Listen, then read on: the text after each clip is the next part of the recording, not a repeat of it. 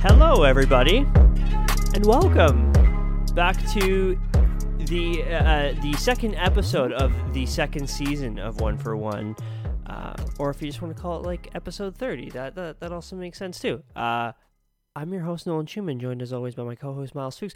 Miles, how you doing on this lovely evening? Doing good on this lovely Wednesday evening.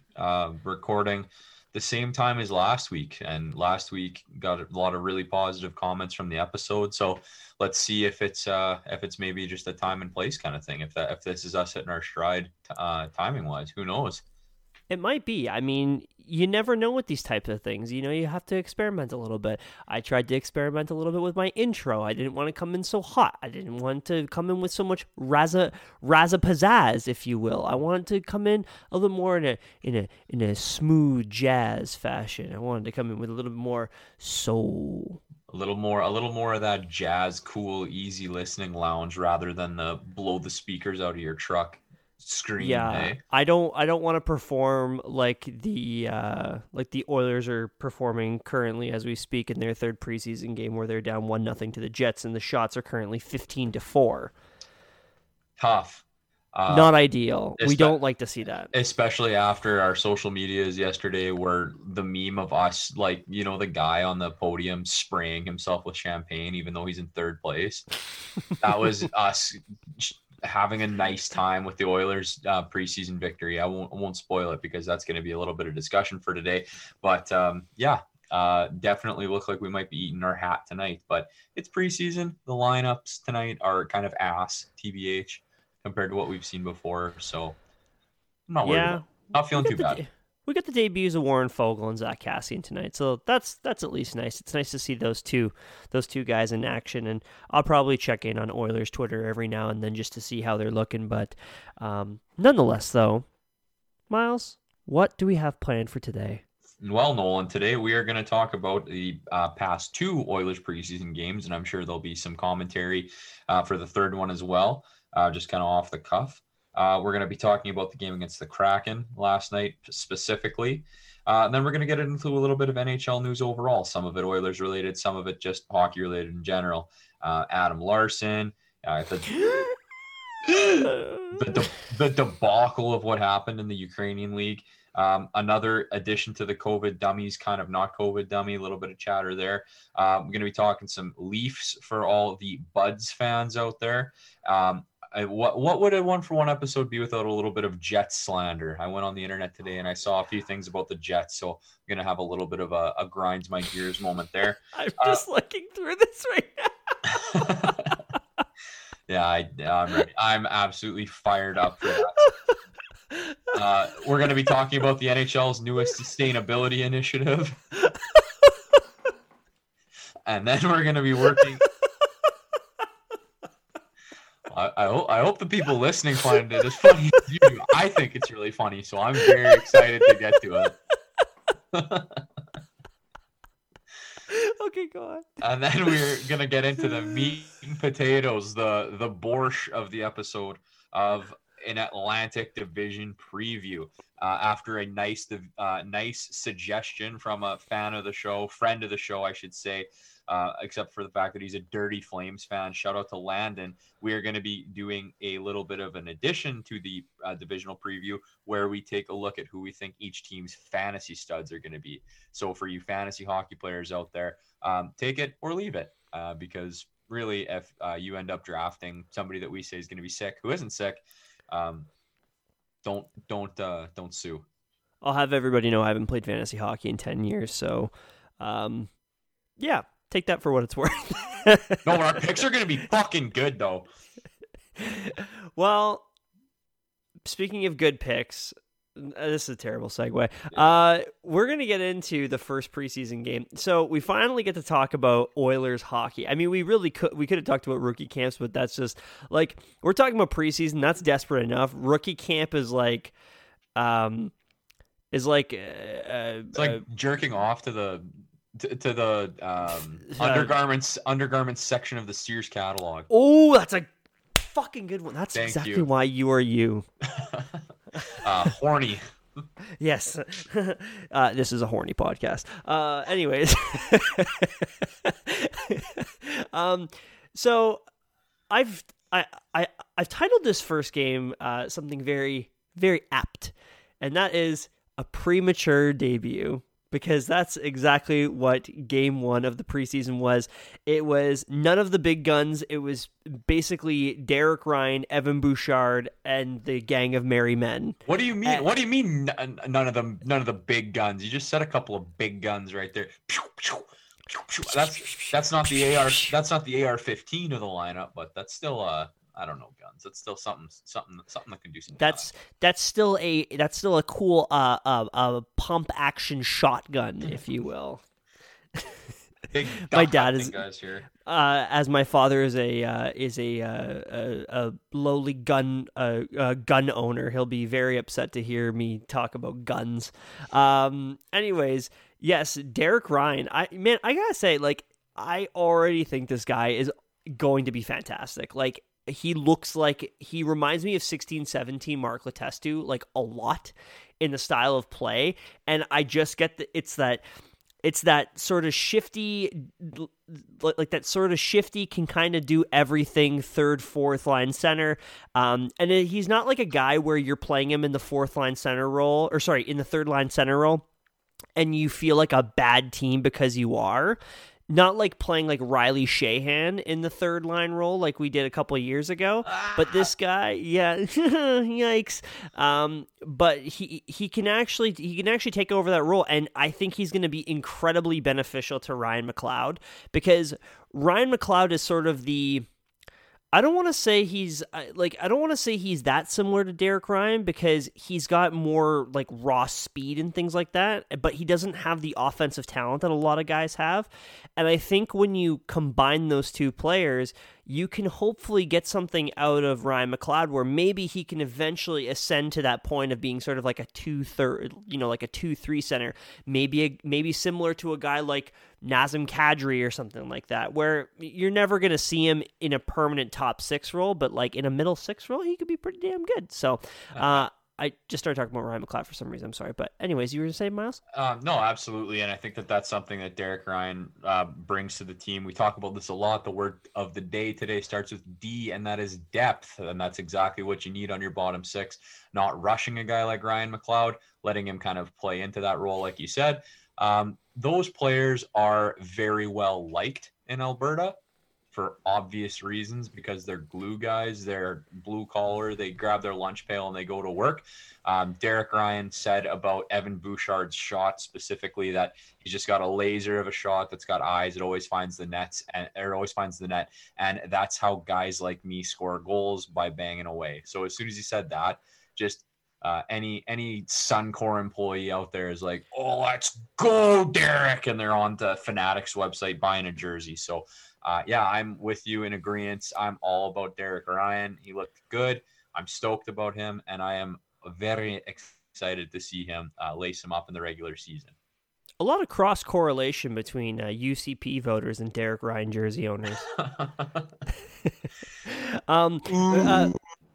That was a good one. Stick to sports. Miles, since I wrote the notes for this game, could you please read line 2? I don't want to say this. Well, since you quoted me a couple episodes ago, I will quote you. This is directly from the brain of Nolan Schumann. Evan makes daddy come. Best player on the ice. A complete shame he isn't Calder eligible. Wow to the first half of that. I don't know if you're wrong, but what's that Eric Andre meme? And it's like, why would you say something so controversial but so brave? Why are you booing me? I'm right. Oh my God, did he ever look so good in that first game? I don't know if you watched it, but I because my mom was visiting, we were watching. Shut up, Pat. Yeah, shut up, Pat. We were just watching movies. Like, it was me, her, and Taylor, and we were just watching a few flicks, and I had the preseason game on my phone while I was watching, and every time Evan Bouchard had the puck, it seemed like there was something going on. Yeah, and clearly something going on in your gotch. Yeah, yeah. And I said, I have a little mess to take care of. This is the horniest episode so far. This is disgusting. We're gonna get flagged. The Hot Atlantic Division. Anyways, but I mean, just kept on getting shots on net, tape-to-tape passes, everything you want. The skating looks even better. They're playing him on the PK, and him on the PK weirdly looks like really serviceable and like could be really good. And Evan Bouchard could end up averaging like 23 minutes a game, and he'll have like no power play time. I'm going to save Evan Bouchard talk for probably when we get into our Pacific Division preview, because I'm going to have a fucking spicy take when we get to that point. But I'm so mad that he can't be Calder eligible, because I would nearly put him as the front runner for the Calder this year. Yeah, he looked incredible. Dave Tippett had a lot of really, really high praise for him after that game, as did many of his teammates and members of the media, not just Oilers related. Semi-national media were praising his name. I saw a few articles where they were talking about how he looked. So yeah, the hype train is chewing away for Big E Bouch, and we are excited to see what he's going to bring to the team this year. Our Dentine Daddy, the Reclaws fan himself, 1-for-1 Instagram story viewer himself, Evan Bouchard. He's just in his hyperbaric chamber with his hieroglyphics tattooed all over him. You know, the one thing I have to say so far about this training camp, and I'm very excited about it, is how much competition there actually is. And I think we'll kind of transition this from this game to the second game, because this kind of all falls under the same umbrella. But the fourth left wing and right wing spot is like, we don't typically talk about these sorts of things, because the Oilers will end up like the thing. I'm kind of getting lost here, but like a guy like Colton Sevier would be signed to a 3-year contract worth like $3 million a year and be stapled to the third line, typically in oil country. And sorry, you pronounce Alex Chason wrong. That's a good one. But that's exactly my point, is we're so used to these guys that are just depth pieces coming in and not even competing for that spot. And we've got a lot of competition, and a lot of guys are stepping up and looking really, really, really good. The talk of the town the last couple of games has obviously been Brendan Pierlini, the hot boy, formerly of the Arizona Coyotes, Chicago Blackhawks, and Detroit Red Wings. The man who lathers himself in olive oil before he takes an Instagram that the NHL reposts because he looks so damn good.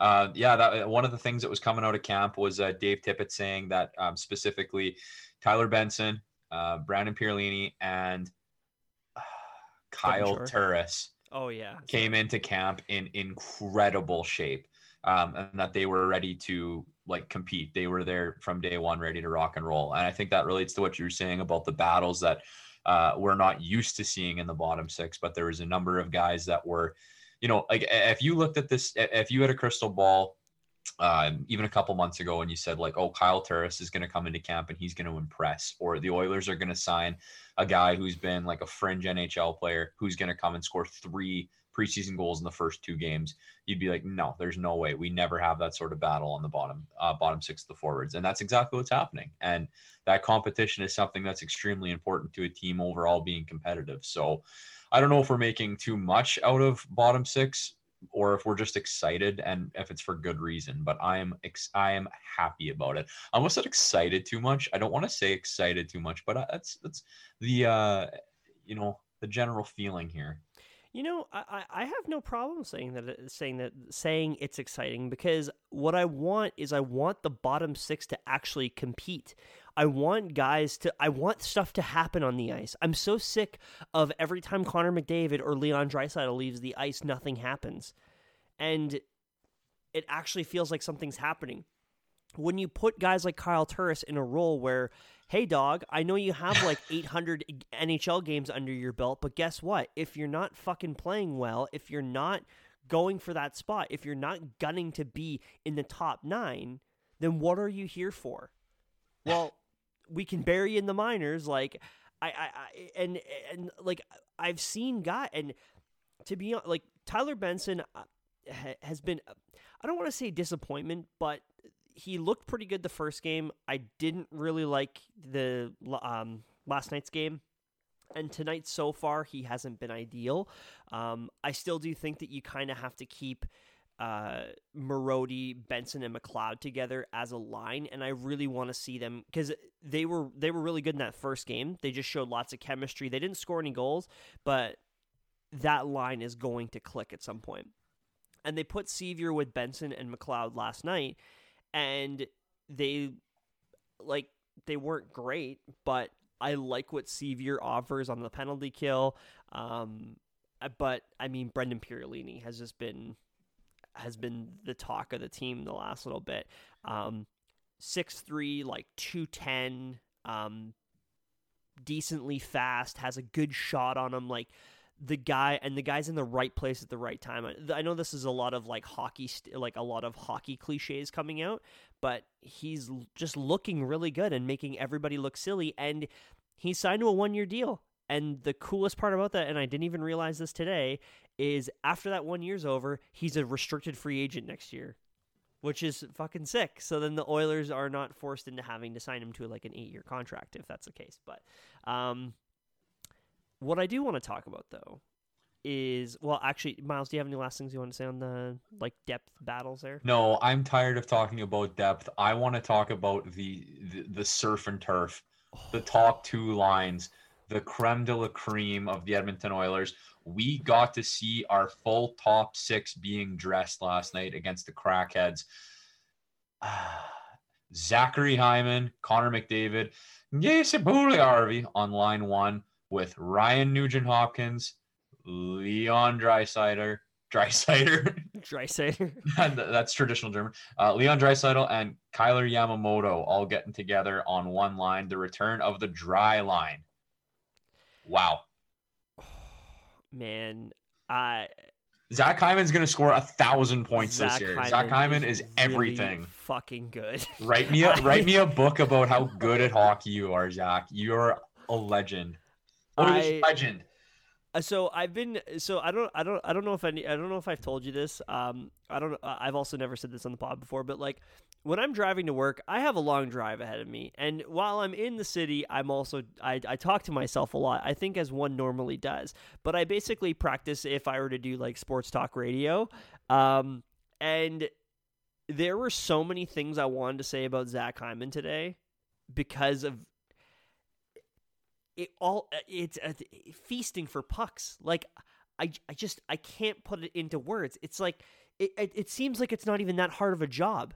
Like it honestly, like I'm watching him and I'm like, this guy's just a smart player. He's just in the right place at the right time, and all he does is they get into the offensive zone, and Connor McDavid just gets in there and is like, okay, guys, like, just please go and get me pucks. Like, just go and get in those advantageous positions so then I can get the puck to somebody else, we can move around, and then we can score. And obviously, everybody's talking about the tap-in goal that Zach Hyman had, which was his first in an Oilers uniform, which was basically all off of cycling the puck in the offensive zone, which was then capped off by a unbelievable backhand from Jesse Puljujärvi all the way to Connor McDavid, who found an open Zach Hyman for the easy tap-in. And Hokey Dyna, that line just clicked. It was picture perfect. It was exactly what you wanted from that exact moment. Gordon Ramsay voice. Finally, some good fucking food. That exactly, and that was it, and it was just, oh my god, and then Jesse too. He played. I think he had 15 minutes of ice time, and he had 6 shots on net. Like, He- I'm saying this right now. Ken Holland should be calling his agent and signing him to an 8-year extension now. Yeah, because his value is only going to go up. He's a little buzzsaw out there. He's just an absolute buzzsaw. I'm calling it now. I think Jesse Puljujärvi has 70 points this year. I think he's that fucking good. That line he's a monster. That line is looking as advertised, Nolan. There, do you have anything else to say about that first line, or do you want to talk about the second line at all? Yeah, like I don't really have much to say about the second line. I was a little disappointed in their play last night, but I think that's just more of like, you're never going to have all 4 lines playing at the level you want. So I'm not too worried about it. They had a couple of chances, and I think that's inevitably going to happen. But the power play looked fucking dynamite last night too. The power play did look absolutely scrumptiddlyumptious. There was one thing I wanted to bring up, Nolan, about the Kraken and the overall the lineup that they were running. So they had Drieger in net, who is a good goalie that I thought the Oilers were going to go after. And moral of the story here is I'm not trying to discredit this Oilers win, and anybody who is trying to discredit this Oilers win is a bit of a narc.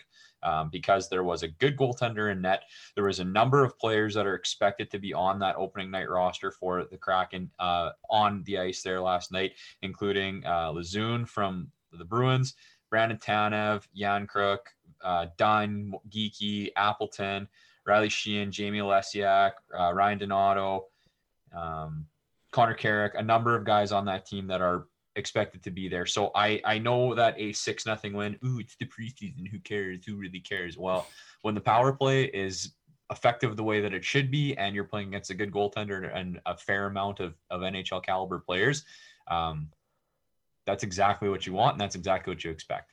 One thing I do want to say, though, is, and I know that it's a little bit like overly rambunctious to react this hard to a preseason game, but if anybody thinks that Seattle is going to be Vegas this year, like if they're going to be like that surprise team, no, that's not going to be a very good team this year. I'm sorry, people, but that Vegas I could kind of get behind, because at least Vegas had that like a lot of proven talent on that team. Imagine Seattle had, or imagine like Vegas would be if they got like 5 Yanni Gourdes at once.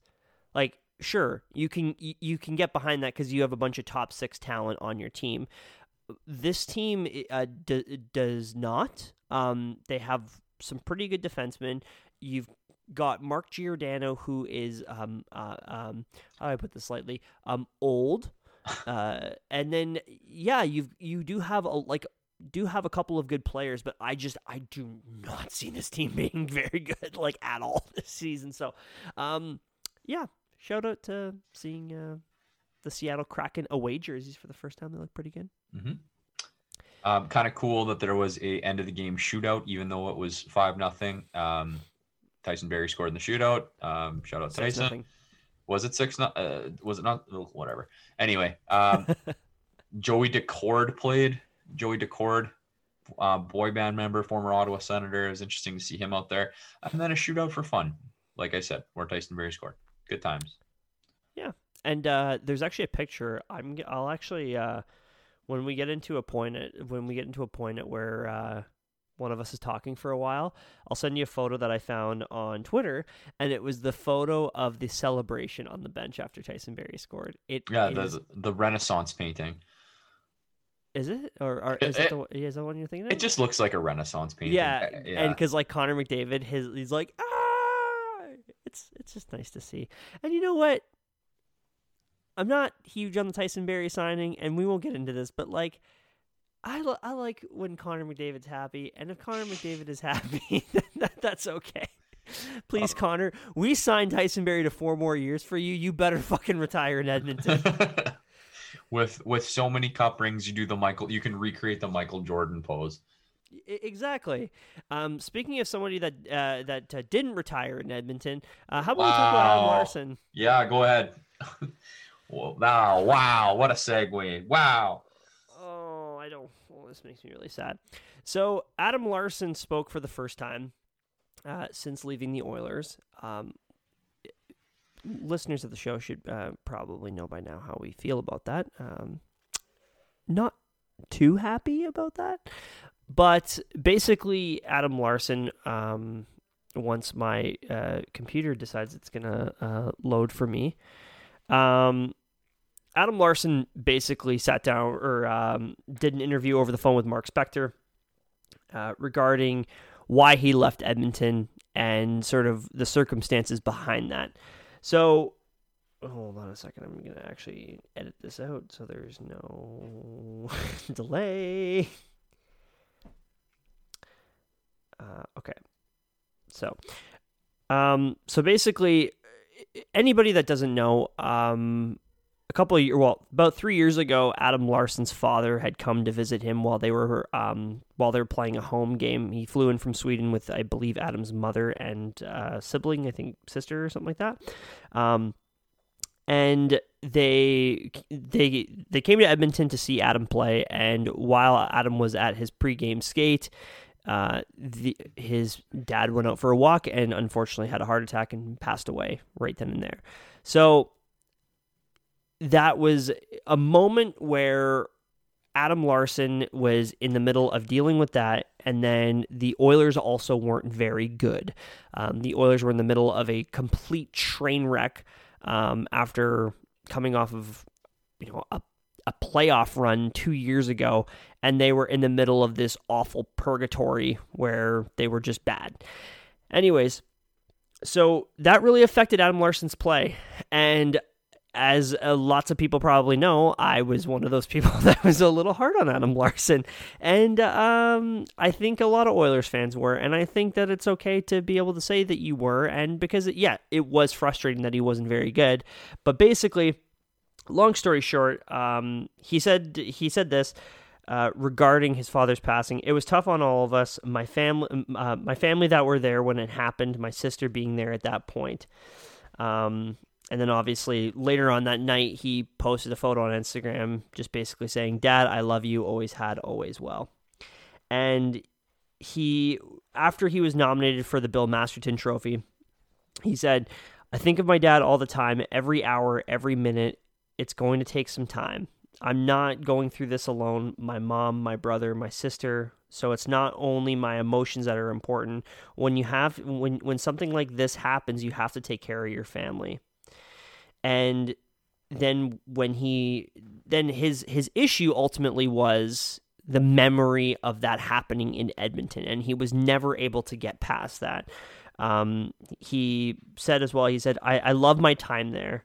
The guys, I made some lifelong friends there. Even the negotiations, what Kenny offered, it was really good. This was not about money. It was about family. I just wanted to make the right decision and had nothing to do with money. And then Mark Spector also mentioned throughout the article that there is would it have been different if Oscar Klefbom was still around? Because obviously Oscar Klefbom and Adam Larson were very, very, very close, and whether or not that would have made a difference. Adam said it's possible. You're definitely losing a popular teammate, but also one of your best friends in the process. So it's tough to say. But at this time, really, there's nothing the Oilers could have done. And I don't know if I necessarily put it on the fans. I do think that probably we were a little hard on Adam Larson, but I feel it more has to do with the overall memory, because the idea of a guy going from a contending team and then signing for the same amount of money with an expansion team, I think there's something to be said there, and I think that there is basically a bit of an explanation. I know I kind of went on for a while. I'm sorry, Miles, but because I know you want to hop in, but yeah, it's sad, man. I really wish it could have worked out with Adam Larson. Yeah, and he described the traumatic situation and the memories of the city that are obviously not fond for him. So, whatever. Adam Larson deserves a fresh start. He's a good hockey player. I think he's still got a lot of hockey left in him, and hopefully he can be a leader and help get that Seattle team off the ground.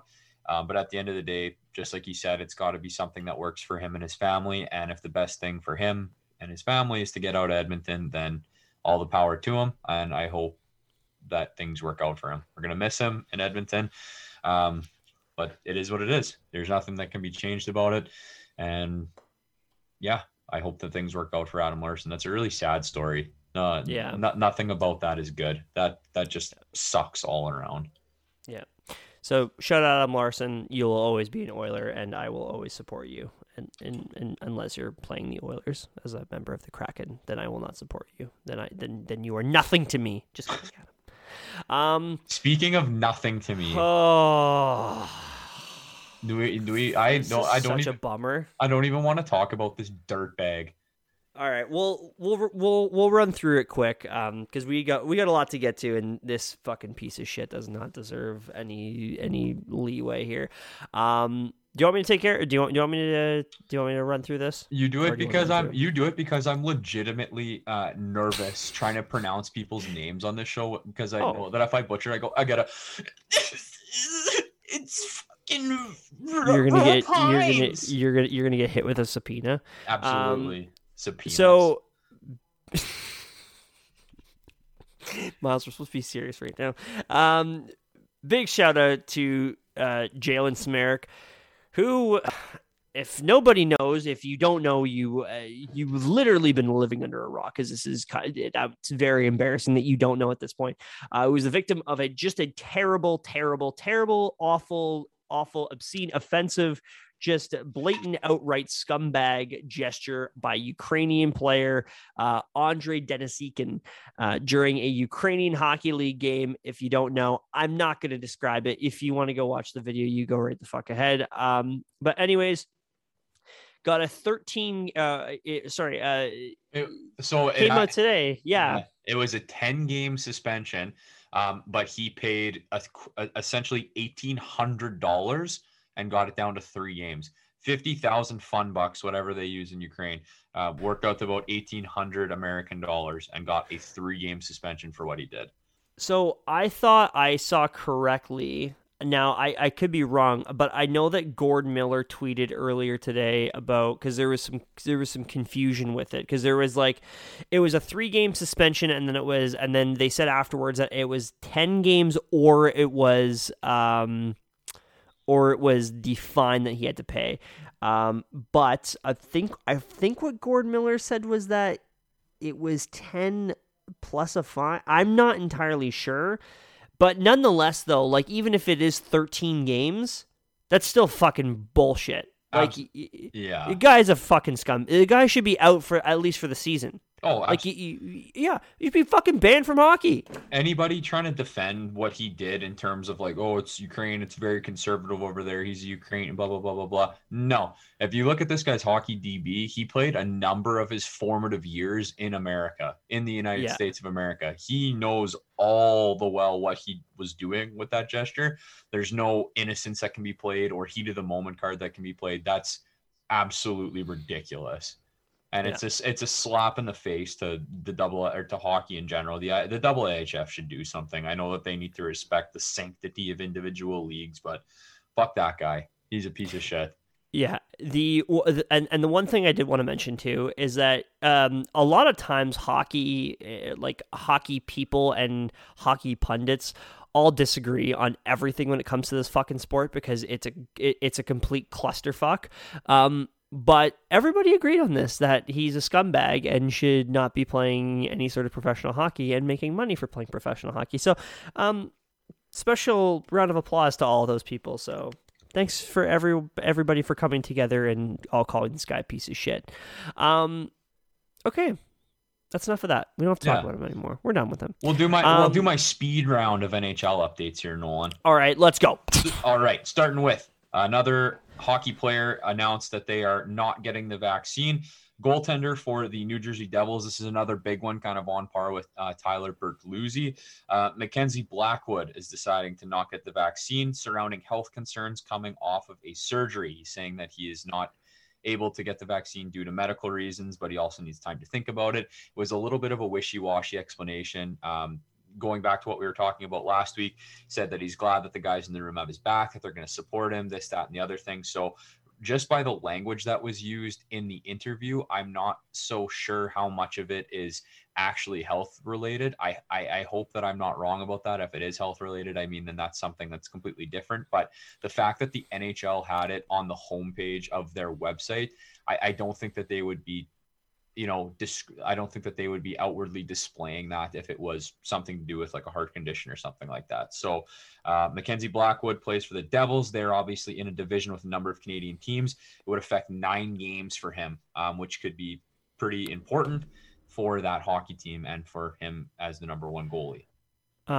So 2 things I want to mention is since we're putting this as a part of our regular COVID people, we're going to call him Mackenzie Black Woof, because woof, the situation.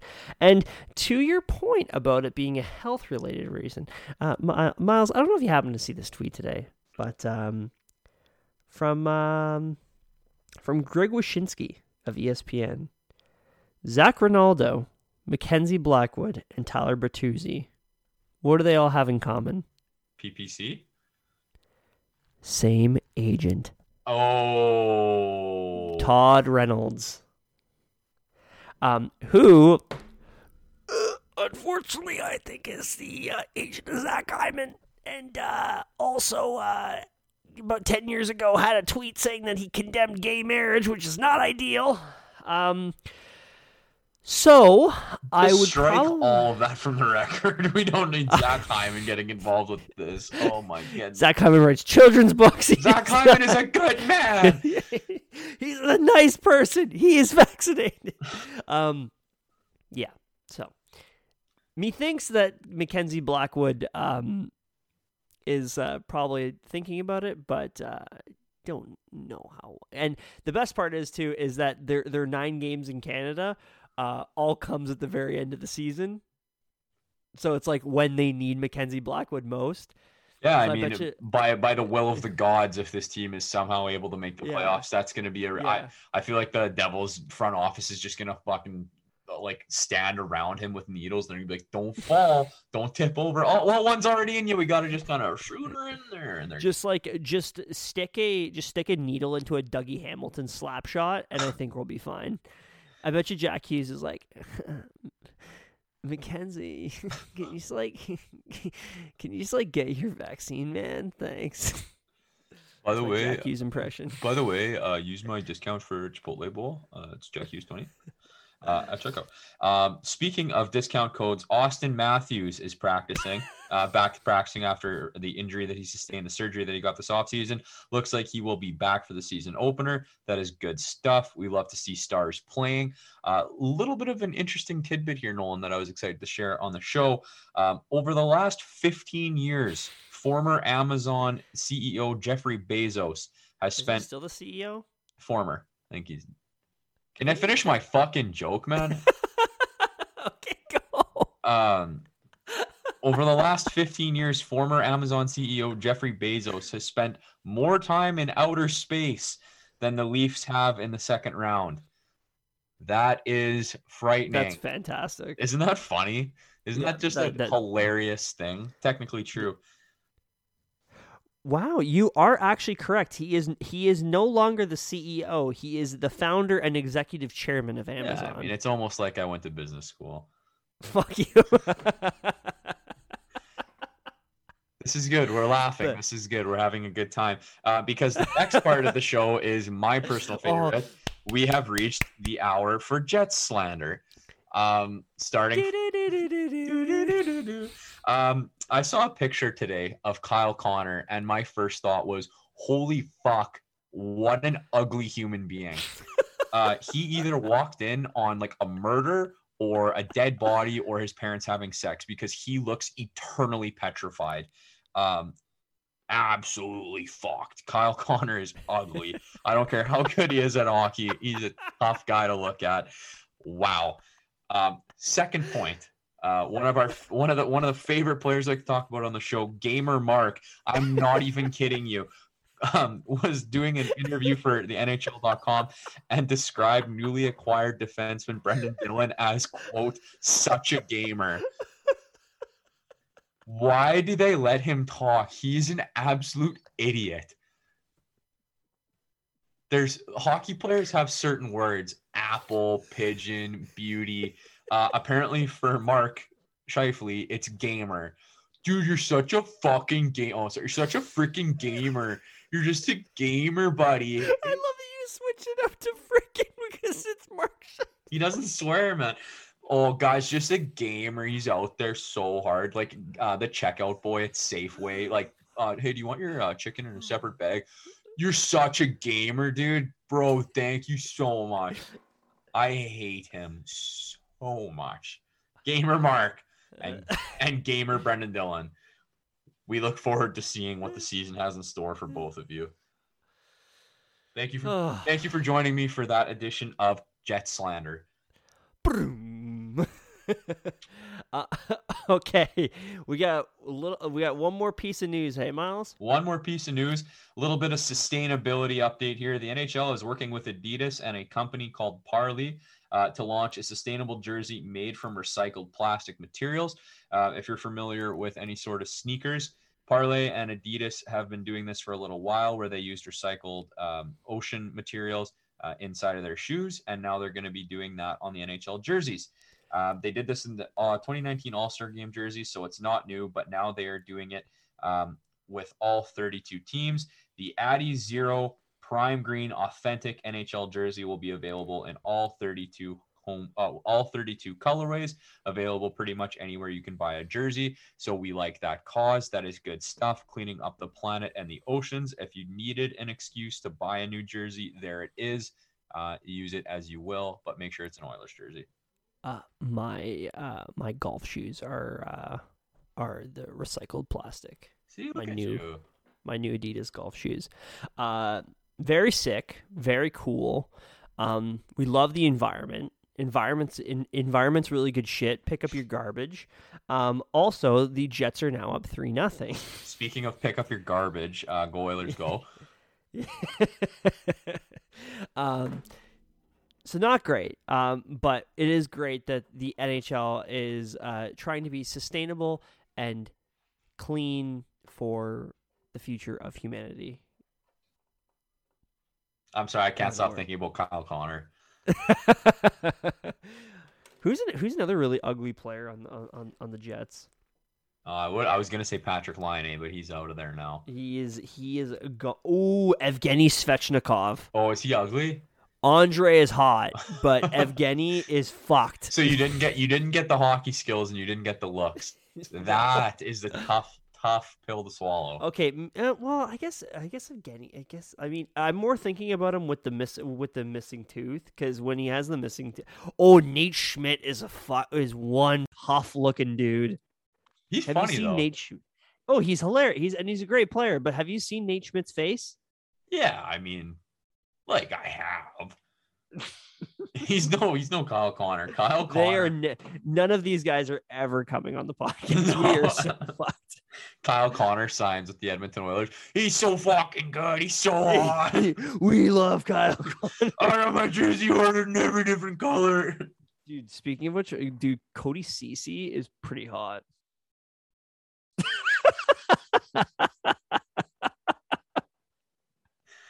Oh God. Oh shit. Well, Nolan, what do you say we talk about another division? We get down to brass tacks. Yes. Well, I mean, the Atlantic has some real contenders and some big time pretenders. What if I say you're not the other? What if I say I'm not just another one? Sorry. Yeah. So let's just rip the Band-Aid off now. The Buffalo Sabres. Woo! Yeah. Stinky. How stinky are they? Well, they got worse, which is very surprising. They had the first overall pick and somehow got worse. How do you get worse than 15, 34, and 7 for a .295 points percentage? Okay, I'm gonna say one thing though, and this is probably gonna step on my future talk of this team, but for sure, they're gonna have like 25 wins because hockey is so stupid. Like they're going to be better. They're going to be better than they were last year, but just because hockey is a stupid sport. Right? We've like this is a thing. Like it's absolutely going to be a thing. I don't know, man. They're pretty fucking bad. They're pretty fucking bad, but we all know this is what happens when teams strip down to the studs again, and we all think they're going to be absolutely terrible, and they end up rattling off like fucking 6 wins in a row, and you're like, what the hell? Where did that come from? But they'll still be bad. Couple key losses. I don't know if you've ever heard of these guys. Sam Reinhart, Jake McCabe, Rasmus Ristolainen. I mean, Carter Hutton, you're not really missing on much. Oh, I forgot they lost Linus Ullmark. And the biggest one, which they technically haven't lost yet, but they've lost him in spirit, a little guy named Jack Eichel. No. It's Yach. It's Eichel. Eichel. Because you have to take the C's out. Oh, because it's holy shit, Miles. This is why you get paid nothing right now. But this is why I get paid the big bucks. This is why you will get paid the big bucks. And they essentially, this team is effectively speaking, they're that meme of like the open leaking hole on the side of that tank and them slapping a piece of duct tape over it, because they slapped a piece of duct tape over it with hot signings like Craig Anderson, Aaron Dell. They traded for Will Butcher, signed Vinny Hinostroza. And a bunch of ghosts of Oilers past in Drake Caggiula and Brandon Davidson. Former sorry, Pat. boys. Yep, sorry, boys. I apologize for that.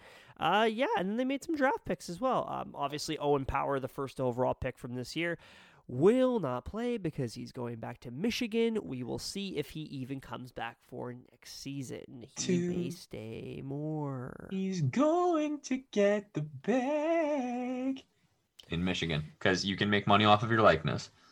Well, and I'd love to see that Michigan squad go and win a national championship. Because now Dylan Holloway's out of college. Well, unless they're playing the University of Denver, because that's where Carter Savoy is, and we obviously want him to be fantastic. Also they re-signed Don Granato, and this is kind of where I'm coming from in the sense of they might be like decent is. They've got a coach that they like playing for. Dylan Cousins, I would assume, will be a little bit better. Casey Mittelstadt played a hell of a lot better after the hiring of Don Granato. Rasmus Dahlin, who is fresh off of signing a 3-year contract with $6 million per year, played a shitload better, looked like a completely different defenseman under Don Granato. This team will be bad. But I do think that they have some talent on this team. You could see a guy like Jeff Skinner maybe bouncing back a bit now that he can actually get like a top 6 role on this team. Yeah, they won't be good, but I don't think they'll be that bad. Sorry, they'll be bad, but not like cataclysmically like they were last year. If that makes sense. Yeah, I think so. They definitely took it down. Excuse me. They definitely got worse in the crease, like significantly worse in the crease. So I think that's not going to be good for them. They are going to get scored on a lot. So yeah, bold predictions, best player, fantasy outlook. What do you think, Noel?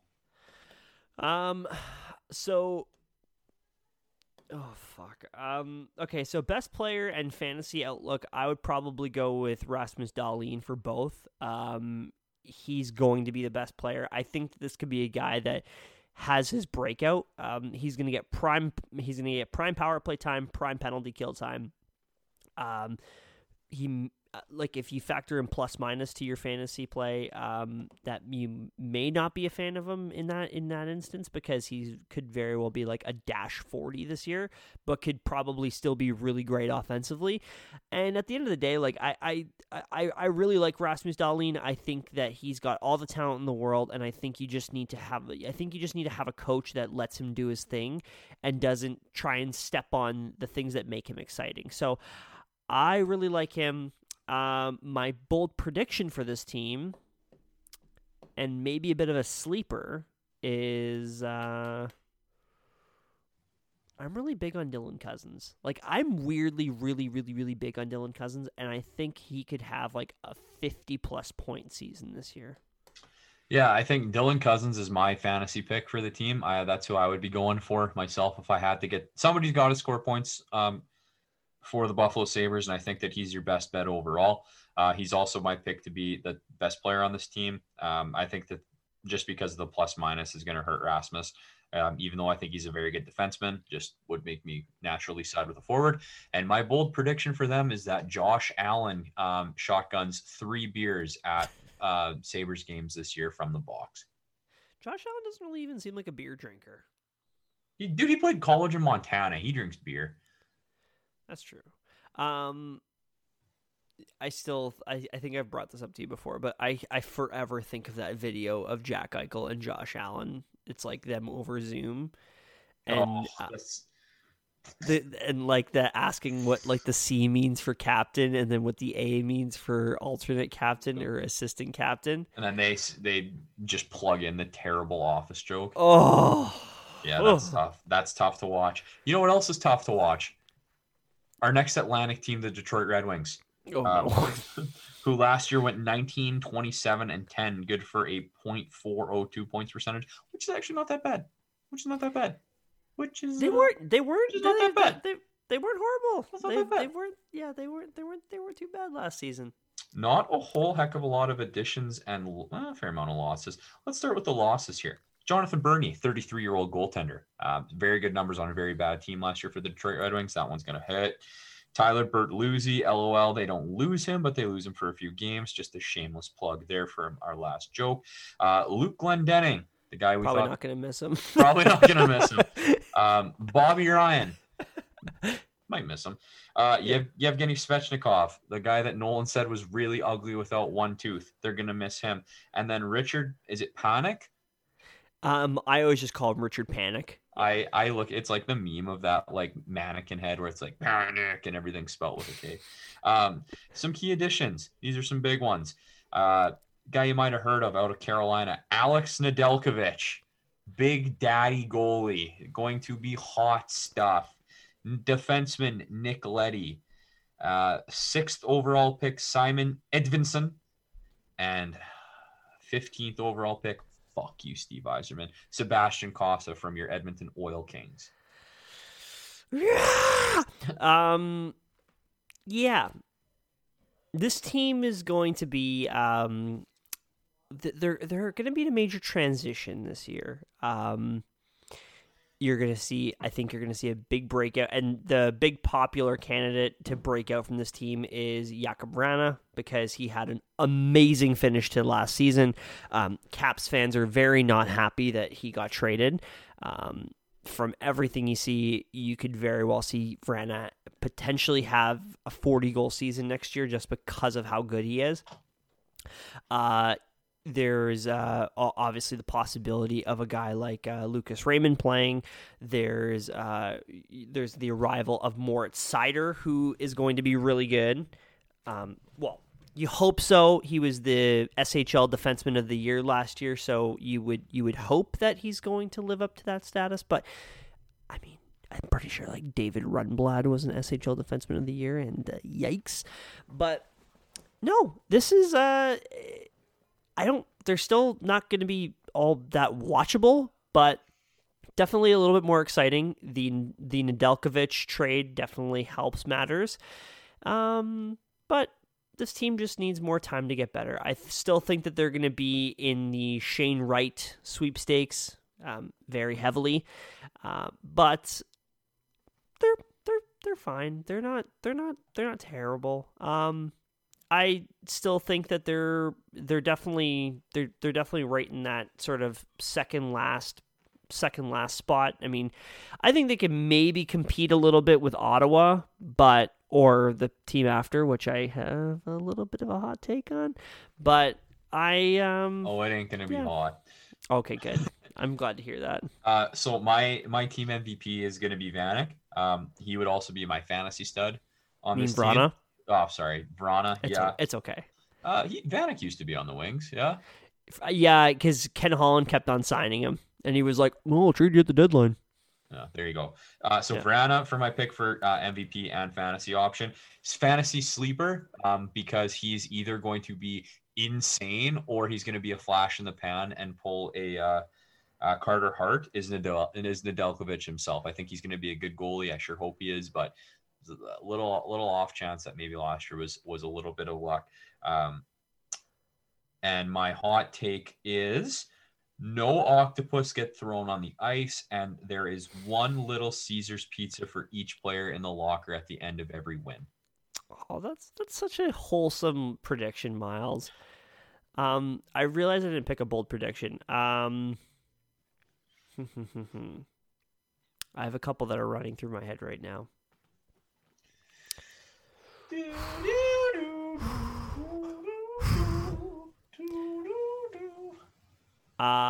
I think Philip Zadina is finally going to break out and have 25 goals.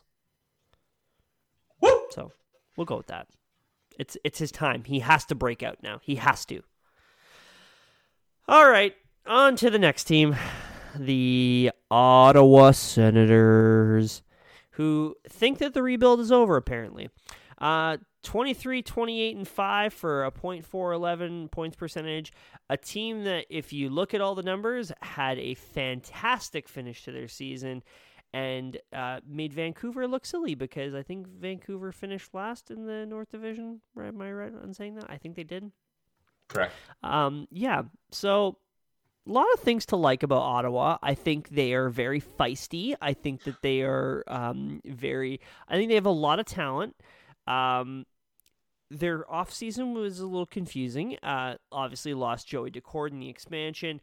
They traded Evgeny Dadonov after that experiment did not really work out and got Nick Holden back.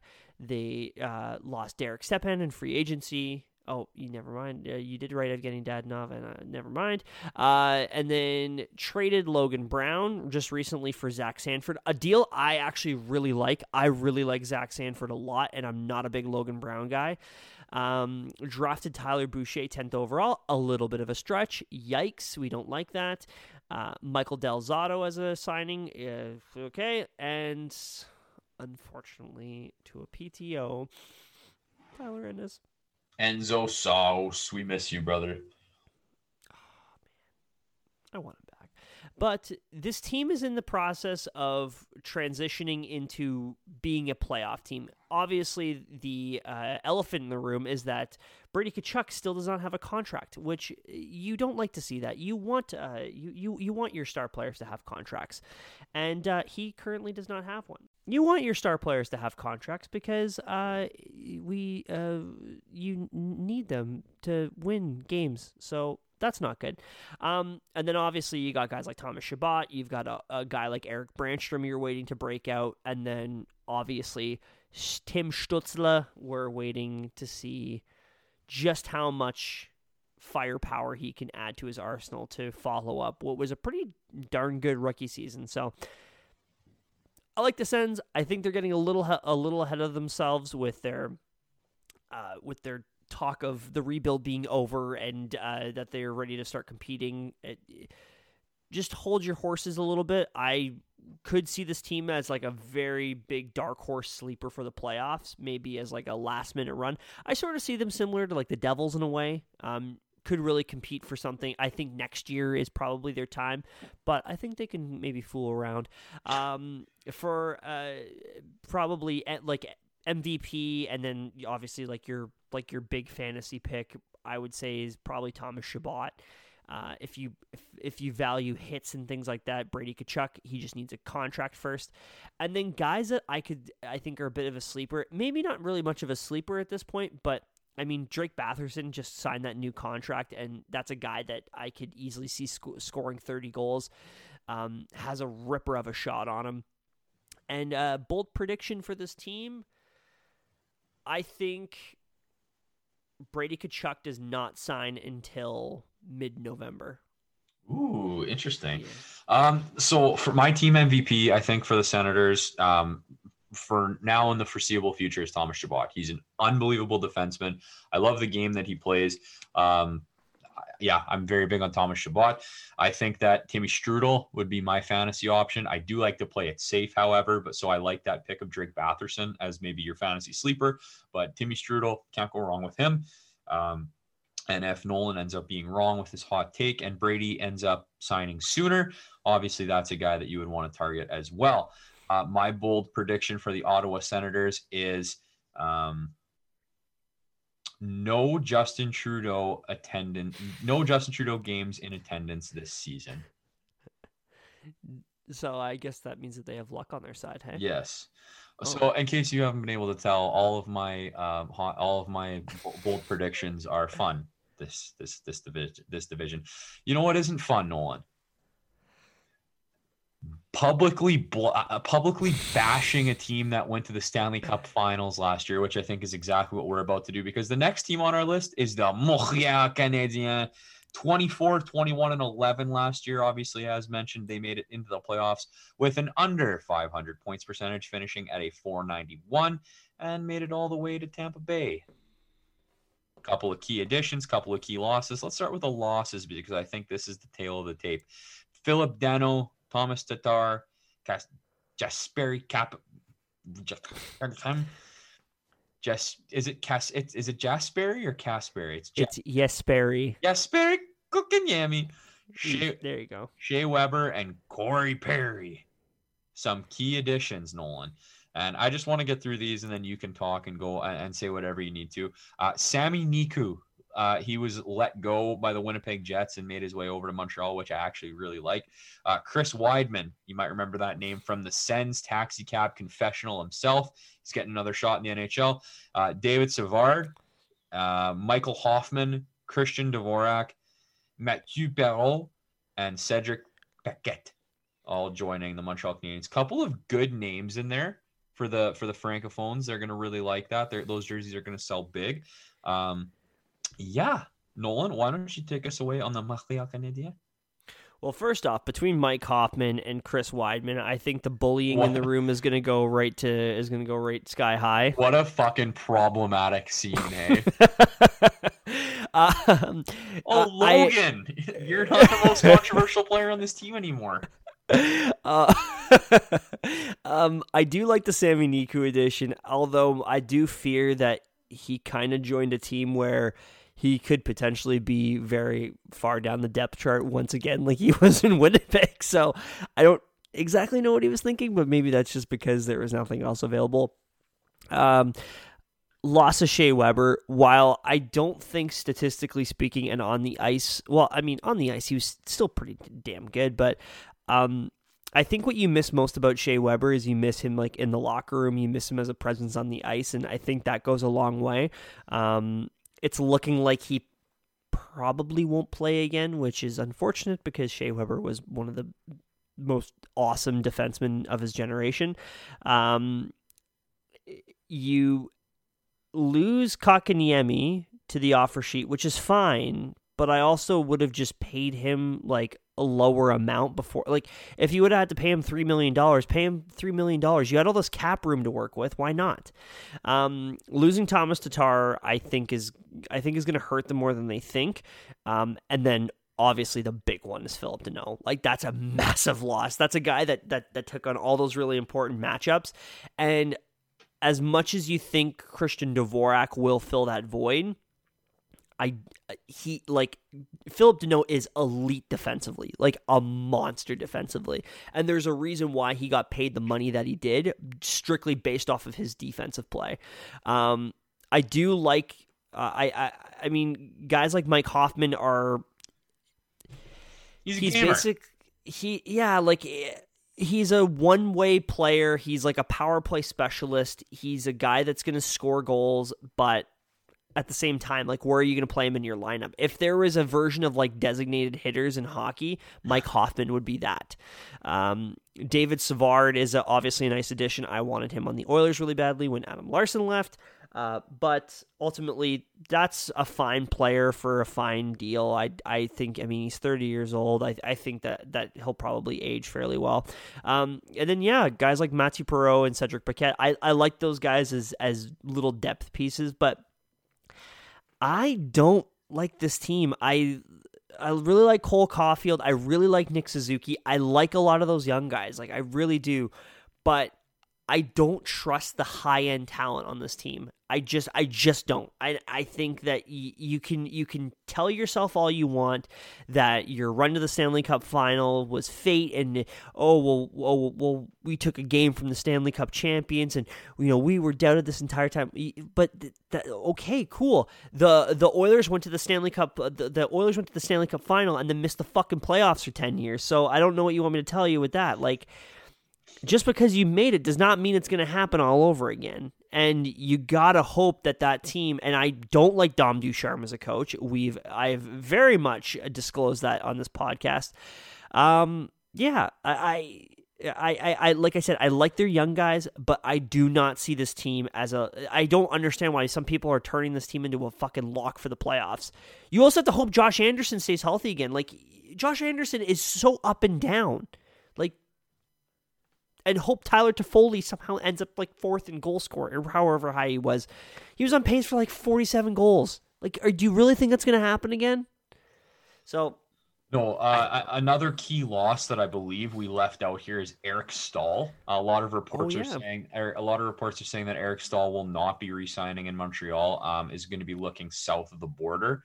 That sucks for them as well. If you look at this from just a pure player in, player out perspective, losing Danault, losing Tatar, losing Kotkaniemi, losing Shea Weber, losing Corey Perry, losing Eric Staal, those are a lot of like key depth leadership pieces.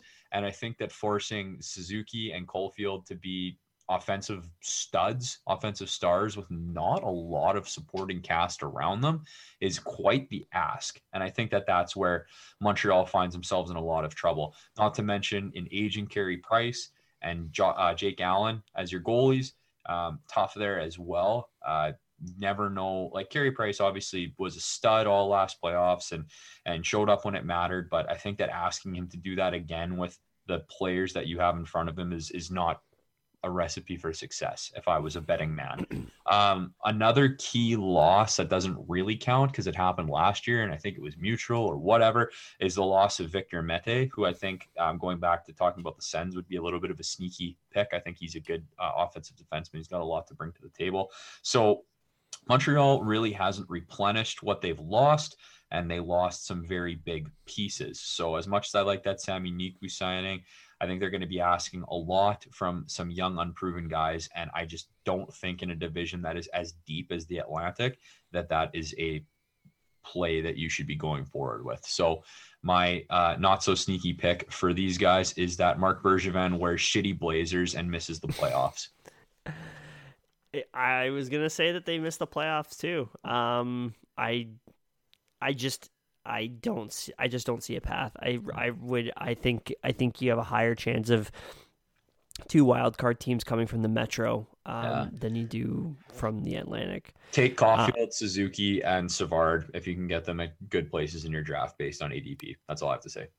Yeah, I mean Jeff Petrie as well. A guy we forgot to mention. Another. Actually, that was Father Craig McTavish. Yeah, Father Petrie, Father Pete. Oh, Father Petrie. Oh, sorry. And then another guy that I think you got to keep an eye out for is Alexander Romanov. Shea Weber's gone now, so there's going to be some PP time opening up, and I could see a young Russian defenseman be maybe in play there. So I know all we did was shit on them, but Jonathan Drouin, if he comes back and I forgot about him. If he comes back, if he comes back and lives up to any sort of hype and is able to carve out a position in that lineup and do something with it, could be a good player as well. But he's kind of like who likes fantasy football? He's a little bit of a Josh Gordon to me, where like every year you want to take him, but he's never really gonna live up to it, and you just pick him up on the waiver wire eventually. Or like a Melvin Gordon. No, Melvin Gordon's good. No, I know, but like it was more of like you expect Melvin Gordon to pop off and have like 1,500 yards rushing and like 600 yards receiving and yada. Yeah. Okay. Sorry. Fair. The analogy is fair. But anyways, yeah, I agree with that.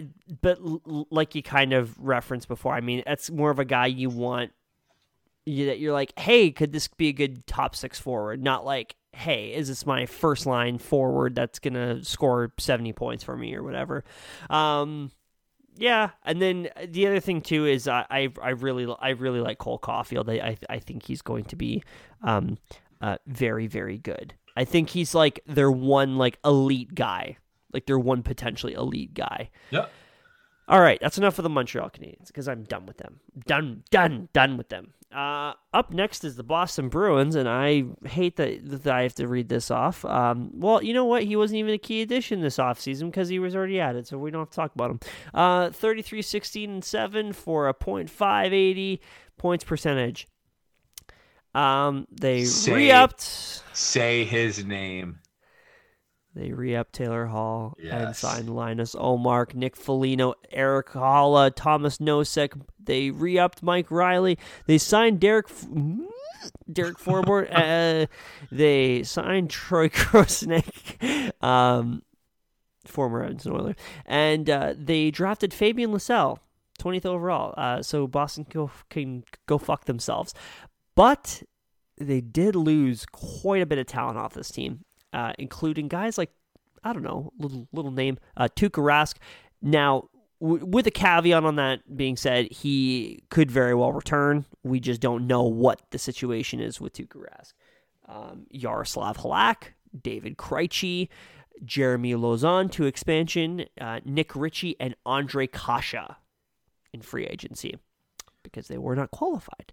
So I like this team. I think they're still going to be really good. I still do think, I wonder how Linus Ullmark can take over that, because you also have to think about Jeremy Swayman as well, who's obviously the big prospect goaltender that they're now going to give that backup role to.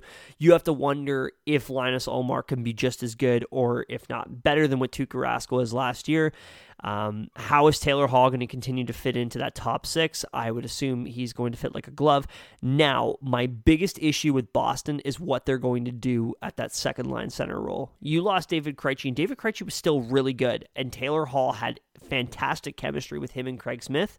So that begs to be said, what the hell are they going to do? Are they going to throw Charlie Coyle in that role, and then are they going to run Eric Holla as their third line center? I don't know if that's necessarily the best idea. I like the addition of Nick Foligno for them. I don't like the price tag they got him for, but I like the addition. Could have paid a first.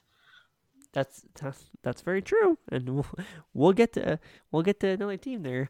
But no, they're just a good team. I think that there's always talks that Boston is going to have their fall off, that they're going to, it's like, oh, is this the year that Boston realizes that they're old? It's probably still not going to happen for a while. There is also the looming question of what happens with Patrice Bergeron after the season. He's a free agent, but come on.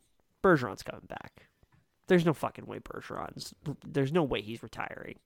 No, there's no way he's retiring, and I don't think that there's any way that they leave Boston. Like, same as Rask and David Krejci, they both said that they're not going to play anywhere else. They don't want to play anywhere else, to the point where Krejci actually went back to the Czech Republic instead of going to another NHL team because he couldn't make anything happen in Boston. And I think that that's exactly where Patrice Bergeron falls in.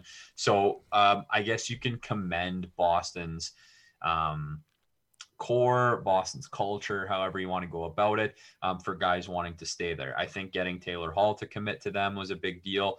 But I am going to disagree with you, Nolan. I am not sold on this team whatsoever, specifically looking at the defensive pairings. I think Charlie McAvoy is a very good defenseman, but I think that the rest of that D-Corp is just not good. I think that their D-Corp has a lot of question marks around it. Specifically, like looking at this specific mock that I'm looking at, has Derek Forbort and Charlie McAvoy as your first pairing. That's tough. That's hard. I don't think that's actually how it's going to end up. But I think it's going to be Grzelcyk playing with McAvoy. Right, but I don't know. Riley, Carlo, Clifton, Grzelcyk. I don't know a lot of those names, and I feel like I watched a fair amount of hockey. And defensemen, I don't think that you need to know all their names. I feel like defensemen is very much like the offensive line on a football team, where the best ones, you don't necessarily know their names. The guys that are out there doing the dirty work and keeping pucks out of the net. it's a bit of a good thing. But I don't know. I'm just really not sold on this D corp for this team. Also looking at the bottom six, I'm just not quite there either with some of these players. I think Nosek and Nosek's going to be okay. Not huge on Lazar. I know I've said a few times in the show that I am, but I don't know. A lot of question marks on this team. I don't think Jake DeBrusk is going to bounce back the way that they think that he will, which leads me to my hot take that Jake DeBrusk is gone before the trade deadline, hopefully to Edmonton. Knock on wood. But my fantasy pick for this team and my MVP is the King, David Pastrnak. Love you, Pasta. You're a beauty. You're a gamer. And that's where I'm going with my MVP and my fantasy pick. Fantasy pick and MVP for me is Brad Marchand.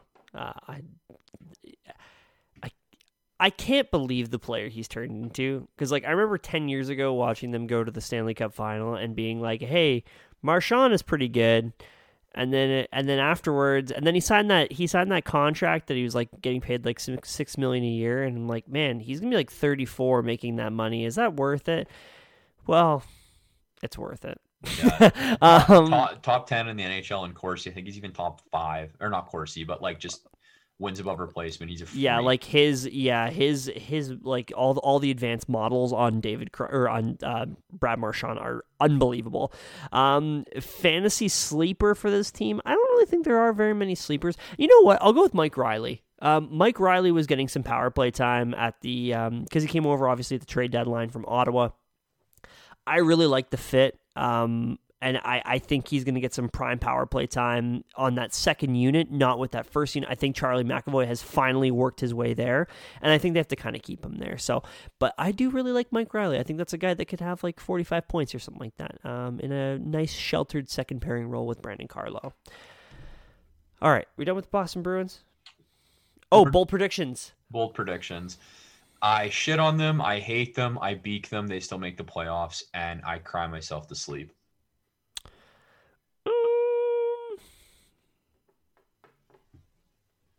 Fuck it, I'm doing it. Taylor Hall plays 20 games.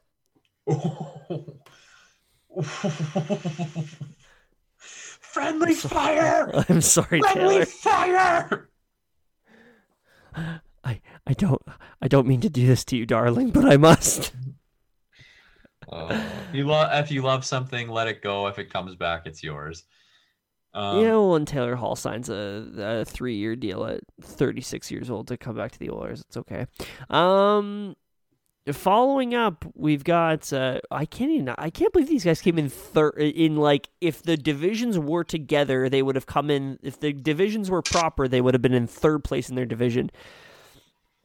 Your Stanley Cup champion, Tampa Bay Lightning. Boo, boo, boo, boo, boo. I should have just thrown these guys in first, anyways.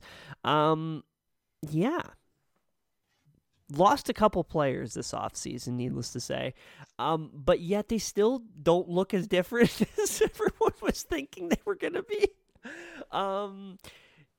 Yanni Gourde, Blake Coleman, Tyler Johnson, Luke Schenn all gone.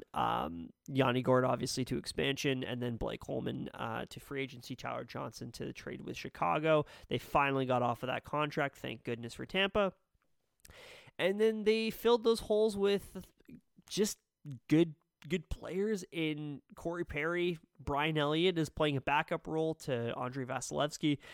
Pierre-Edouard Bellemare in to play a bottom six center role, and they brought back Zach Bogosian after his stint in Toronto. So essentially they effectively just swapped out Schenn for Bogosian. So,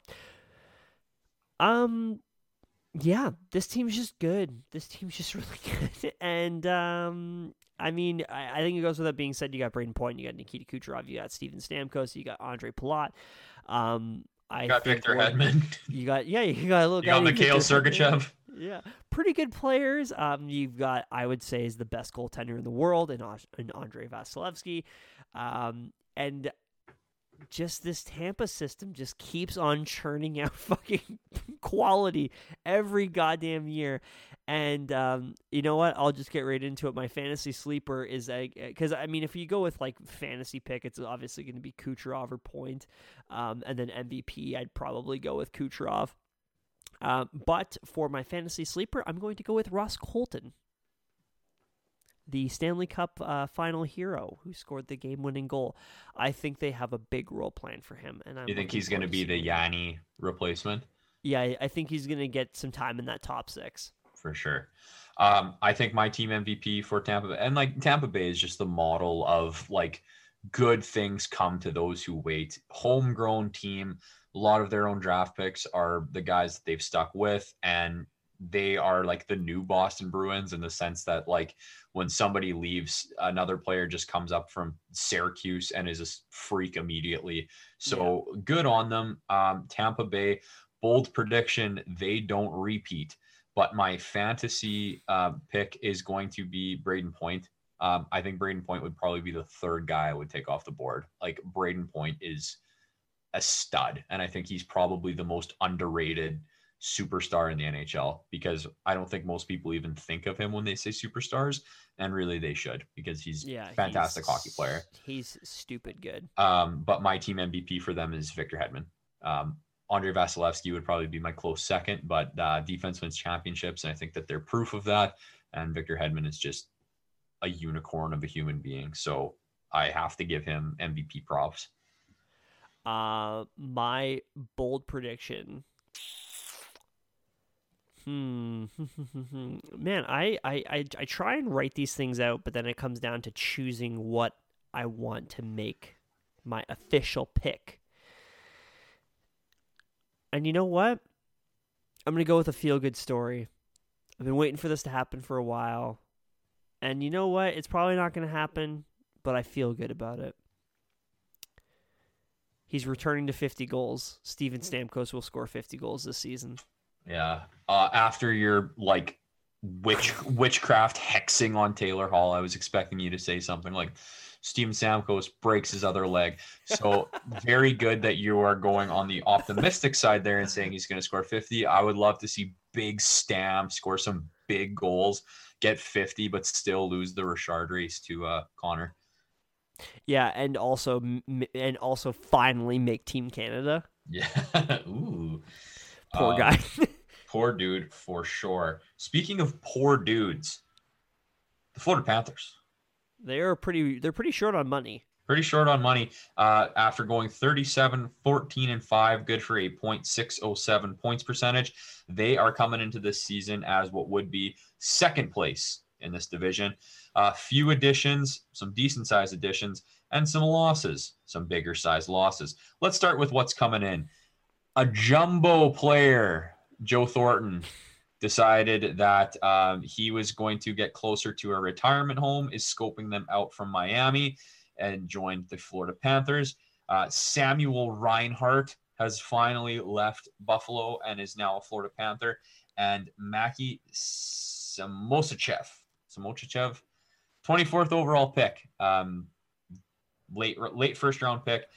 Probably won't make this team just because of how deep it is, but he is their first round pick nonetheless. Key losses.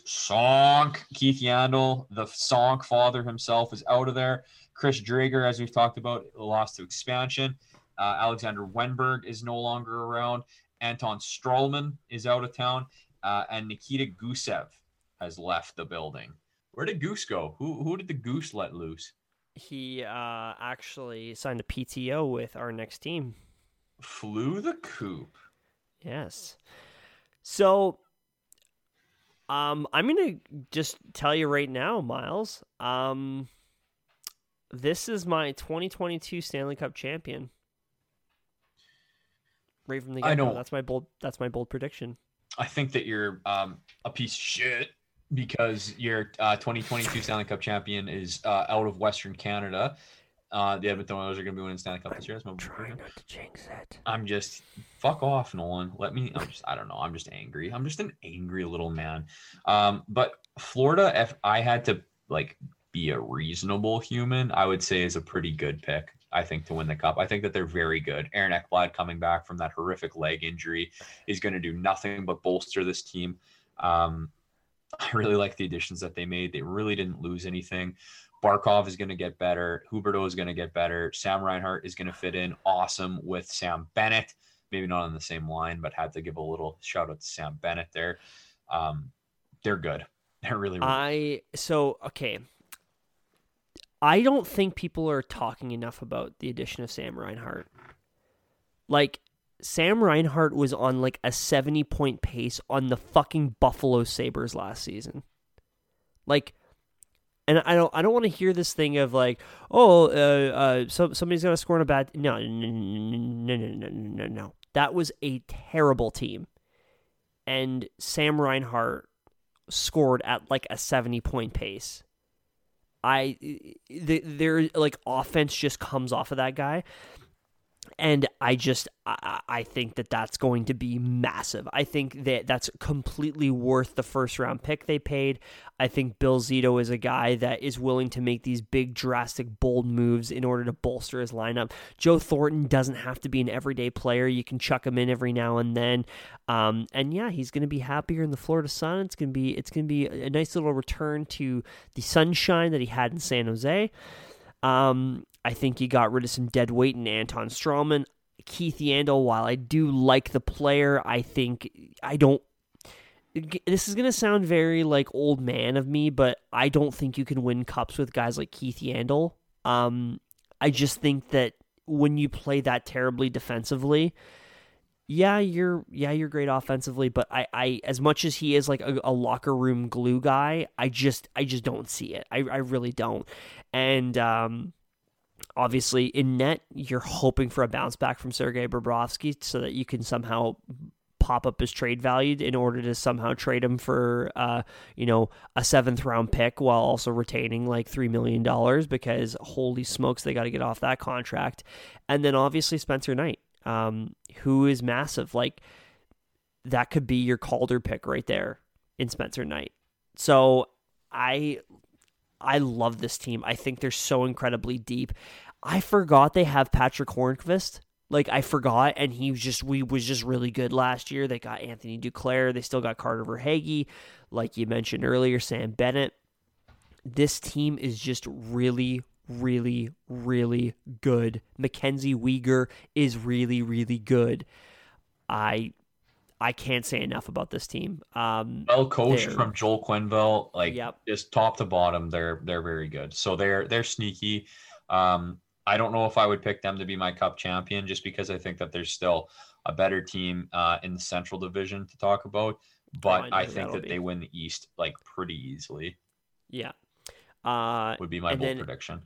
My fantasy stud for the sorry, mate. So my fantasy stud for them, you hyped him up very much so, and I agree with you wholeheartedly, would be Sam Reinhart. I think that you can get him a little bit at a discount in terms of some of the other players that are on this team that are going to stick out to other guys in your draft room.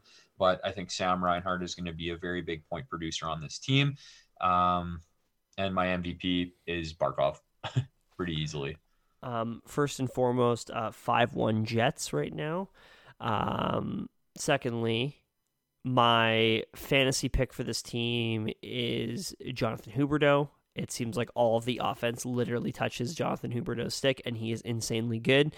Fantasy sleeper, I'm gonna go with a nice little depth piece, but a guy who I think could score quite a few goals in hopefully a breakout, but a beautiful, soulless ginger, Owen Tippett. Guy has a great shot to him. He was a really dynamic scorer in junior. I could easily see him coming to the bigs and being really good this season. And then so I get that. Yeah, I think I got everything, right? Yeah, I got everything. Oh, and MVP, yeah, I would go with Barkov as well. Well, we are on to our last team. Fallen leaves on the ground. In a crooked little town, and we're lost and never found. Sheldon Keefe. Toronto Maple Leafs, who would have been the Atlantic Division leaders last year had it been a normal season. 35, 14, and 7, good for a .634 points percentage, which is pretty dang disgusting. Couple of additions, couple of subtractions. Let's start with the additions. Nick Ritchie, Andre Cache. Did I say that right? Yep. Peter You're good. Peter Mrazek did a little bit of a razzle dazzle with the team that he came from.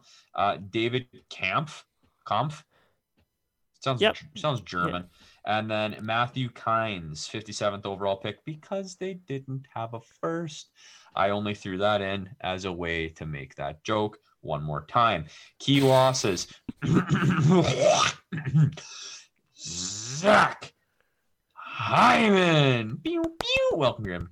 Joe Thornton, as we just spoke about. Frederick Anderson has left the building. Nick Foligno, see you later. Riley Nash, see you later. And Big Save Dave, the stick flipping savant himself, is no longer a Toronto Maple Leaf.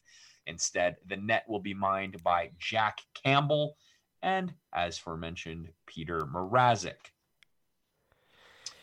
Nolan, Toronto Maple Leafs. Miles. Toronto Maple Leafs. This is a really good team. They're still really, really, really damn good. And yes, it is kind of a meme to laugh at the whole they blew a 3-1 lead and they still have not won a playoff round. Yes, it is still funny. Yeah, and I think at this point, I mean, I tune into a lot of podcasts, but I'm not going to give any free ads. So, and a lot of them are like Leaf fans, and they talk about, they talk about who's going to fit on like the first line with, Matthews and Marner, and then it's like, oh, who's going to replace Zach Hyman? And for the longest time, I kept on thinking to myself, like, is Zach Hyman really going to make that much of a difference to your team that you're going to miss out on him that much?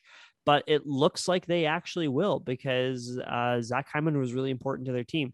You've got guys like Nick Robertson that you're waiting to finally sort of join the team. You're thinking maybe Nick Ritchie can fill that role because he's played in a top 6 role before, and that this team has the biggest crime that this team has committed is allowing all of the pundits to tout this season as like a last dance. I'm so sick of hearing that, because no, this is not a last dance. You have to like actually make it to a fucking championship before you can actually start calling it a last dance.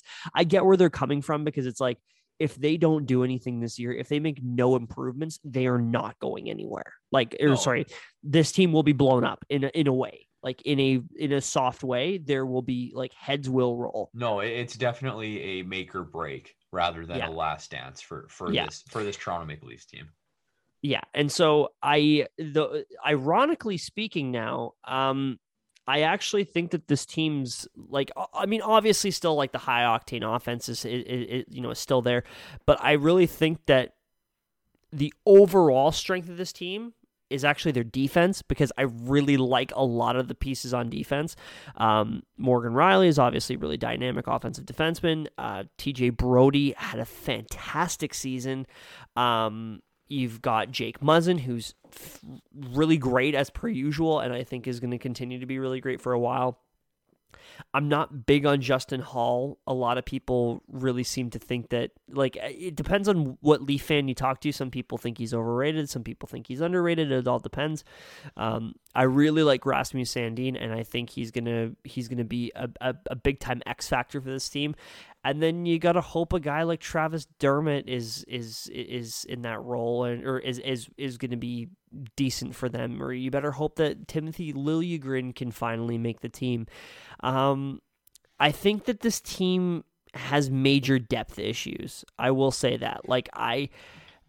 Obviously, Matthews, Marner, Nylander, Tavares, those are all really good players. I like Jason Spezza. I like that he's back. But, is Wayne Simmons going to be fucking Wayne Simmons? 20% of Wayne Simmons, which 30% Simmons are you going to get, right? Exactly, right? And so I don't, and there's the signing of Curtis Gabriel, and I love what Curtis Gabriel represents, on social media and things like that. And there's the other thing with Curtis Gabriel too. but also, like, I don't know if just because you signed a face puncher that is socially conscious, that means that that's like a good idea for your team. I don't think that he's an NHL player. But this team's really good, and I want to, like, okay, they have to win a first round. Like, they have to win the first round this year. There's no way they can't. Like, they have to. I don't think they're missing out on the first round. They at least win one round. As for MVP of this team, I think it goes without being said, it's Auston Matthews. Fantasy pick for this team, I'd probably still say Matthews just because of the goals. Fantasy sleeper, I'll give that to Rasmus Sandin, because I think that's a young guy that can break out and can take a lot of that power play opportunity, especially if a guy like Morgan Rielly is potentially shopped, because he is a pending UFA this season, so that could very well be a possibility. As for bold predictions of this team, I'm not going to make the joke about them winning the round, because that's just cold. No, I'm going to say that Auston Matthews will finish runner-up in Hart vote in the Hart Trophy race this year. I would, from a fantasy perspective, take Marner, or else I would take Ritchie. Obviously, the goals from Matthews is something that you like. But Morgan Rielly would be a really good option as well on the D. I think that this isn't even my bold prediction. I think that the Leafs are going to leaf really hard with Jack Campbell, and that he is going to be the next, like, should have been big deal Leafs goalie fizzles out. I'm not sold on Jack Campbell. I really don't think Jack Campbell is that good. And I think that he's just the second coming of James Reimer, destined to be a backup. Sorry to say it, but that's where I'm taking it. My bold prediction is that the Leafs do exactly what the Leafs do and lose in the first round. I do not think they are that good of a team. I think that they got worse from last year, and they don't have the benefit of playing against just Canadian teams. They're going to be playing against some really tough teams in their own division, some really tough teams in the Metro. Really do not see Toronto living up to expectations this year. So you're saying that their dreams will not come true? I'm saying that it's gonna be a first round bye, and we're gonna get a whole nother year to laugh at that. So Nolan, with that out of the way, do you have anything else you'd like to say about the Atlantic Division, or would you like to share your projections? Yes, I will share. I will share my projections for this upcoming NHL season. That concludes Frauds with Fuchs. Your episode 2 of season 2's frauds are the Toronto Maple Leafs. Okay, so in last place, I have the Buffalo Sabres. In second last place, or I guess if we're doing this properly, in 8th place I have the Buffalo Sabres. In 7th place I have the Detroit Red Wings. In the 6th spot I have the Montreal Canadiens. In the 5th spot I have the Ottawa Senators. In the 4th spot, or did I fuck that up already? No. Okay, yeah, right. Okay, I'm good. In the 4th spot, I have the Boston Bruins.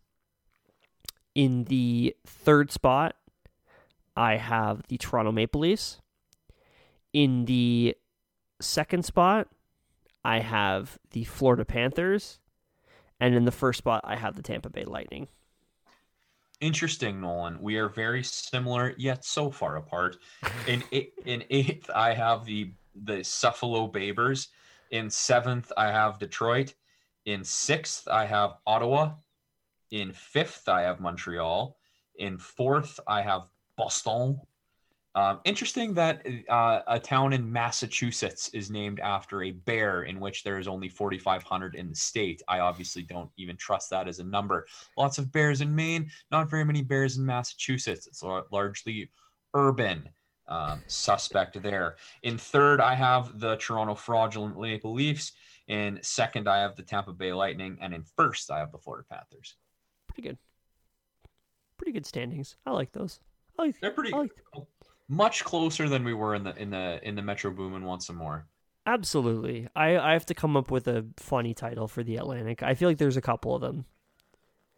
I feel like there's a couple we can go with. We'll workshop. We'll chat. Absolutely. Oh, like in brackets ATL, Antic. Okay, Gucci Mane. Well, that about does it for the Atlantic Division. We made it through. It's a bit of a longer one. We just about today. hit 2 hours here, Noah. Yeah, I know. Jit. So, that being said, Miles, did you have any last things you wanted to say before we wrap up? Yeah, excited, looking forward to the Central. Central's going to be an absolute hog. A lot of things to talk about there. A lot of players moving into that division. We're excited about that one. If you have any feedback for this episode from the fantasy perspective, obviously let us know. Drafts are coming up. Good luck to everybody out there doing their fantasy sports thing this year. And thanks for tuning in to Season 2, Episode 2 of the One for One podcast with Miles and Nolan. As always, go Oilers, go. Go Oilers, go.